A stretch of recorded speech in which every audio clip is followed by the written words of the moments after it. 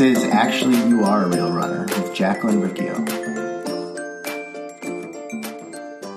Hey, it's Jacqueline, assistanceforselfcare.com, where I teach you to consistently take daily action so you can create the life that you want. So I am back for another quickie episode. I'm working really hard on creating the Imperfect Eating Mastery course. I'm really excited about it. It is going to be a 2-month-long group coaching program with me with daily videos and a workbook to help you consistently take daily action. Super excited about this. It's a lot of work, a lot of video work, a lot of editing. So I wanted to make sure that I still hopped on and did a quickie podcast episode for you so that I uphold my identity of being a podcaster, being someone who shares value and like puts stuff out in the world that can have an impact on people, even if I never meet you, even if we just stay strangers. So I'm here with my quickie episode.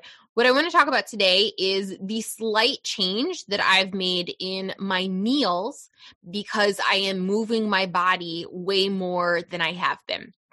So in the past, movement, I don't know, I would go through periods where I was kind of sedentary and then I was moving a lot, kind of the same thing that I did with diets, right? But I would go through periods where I wasn't doing anything and then I was training for a marathon, or wasn't doing anything and then I was doing some sort of like the 21-day fix, some sort of DVD program, or not doing anything and then working out with a personal trainer. So swinging all over the place, just like I did with food. And now I have been building up really slowly to moving my body a lot more. So that's looked like doing the morning walk every day and then adding in the 15-minute movement menu and then adding in running, a short run. So that's been super consistent. And then another A to B step was deciding to sign up for a gym membership and go. So I probably go to my gym, my CrossFit gym, probably 3, 4, 5 times a week. I also bike there. So I'll ride, as long as it's not raining, I will ride my bike to the gym. So that's about 20, 25 minutes, a 45-minute workout, and then another 20, 25-minute bike ride home. So I'm moving my body a lot more, and my Apple Watch tells me I'm getting probably 12,000, 15,000, sometimes 17,000 steps in a day and burning probably around 1,000 calories with movement, right? So I know that I need to make sure I'm supporting that. I'm supporting my body and I'm supporting all of that extra movement with meals. So I didn't used to eat breakfast.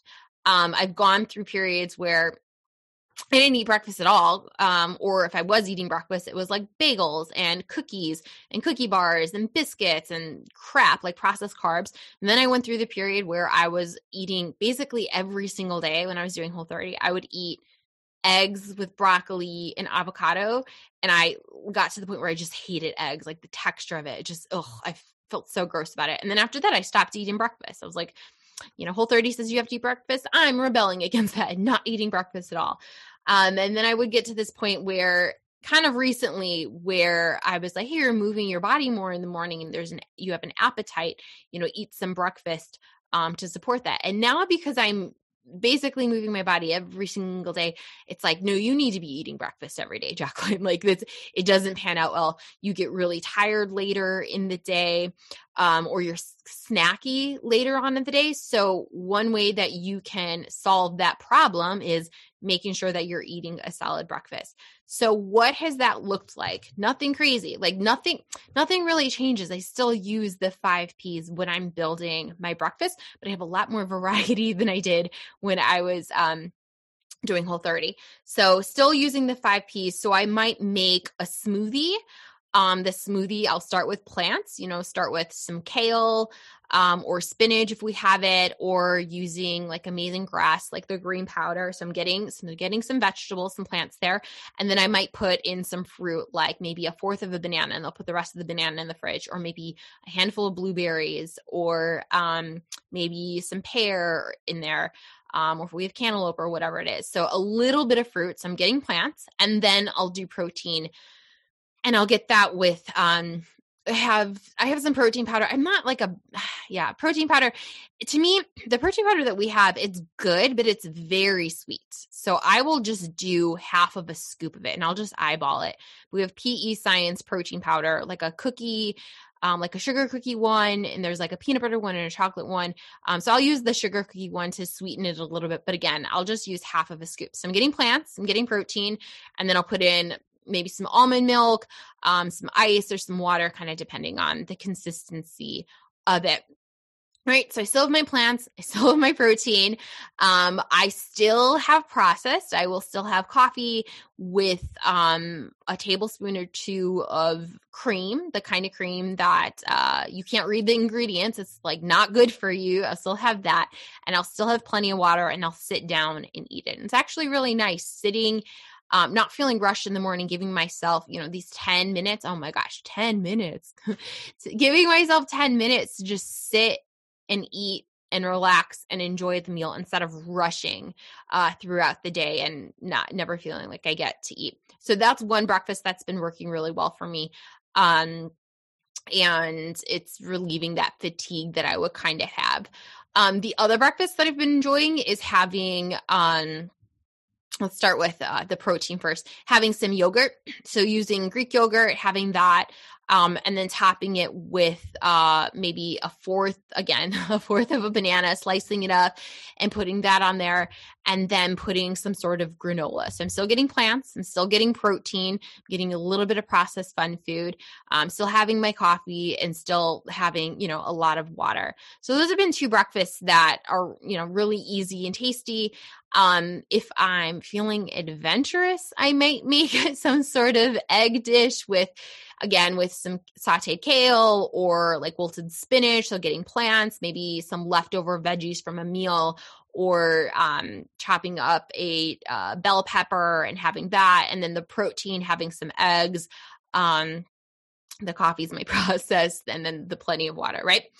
What I know, so I know last episode I talked about, maybe I will do a marathon, maybe I won't, but if I do the marathon or not, I know that I'm going to be increasing my mileage, regardless if the marathon happens or not. And so I know with that, I will also need to be increasing my carb intake.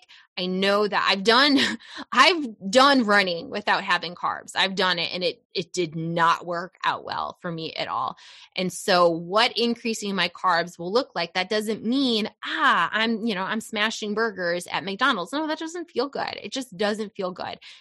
I'm supposed to be, I'm excited to be running. I don't want to smash a bunch of crappy foods and make my body feel like crap. So what increasing carbs will look like is like, cool, I'm having a 5-piece salad. Okay, cool. I'm going to have some quinoa, like a little bit of extra quinoa. Or maybe I will have some sweet potato, diced sweet potato made in the air fryer. But looking for like solid, slow carbs instead of these quick carbs, instead of these processed carbs. Sweet potatoes feel really good. Different types of squashes, winter squashes, if I can find them, those kinds of things. So again, nothing really changes with the 5Ps. I just know that if I'm increasing my movement, I want to increase my food intake to help support that movement. And that's going to doing that is going to reduce the overeating later. It's going to reduce the over snacking later. So being proactive about this stuff instead of reactive. So again, just a quickie episode for you. Still haven't decided on that marathon, but just, following through with the actions that could help support that marathon actually happening. First time in my life that I'm being very methodical about this, very systematic about this, and not being impulsive about it. Again, if you are someone who needs some meal ideas, I'm talking about these foods, you're like, that's interesting. You're going to want to get my 20 meals. So I have 20 meals that I love to make. They don't take any measuring. They're going to help you feel good, not gross, help reduce your thinking about food, and just have some go-to meals. For that, you'll go to systemsforselfcare.com/the20 meals.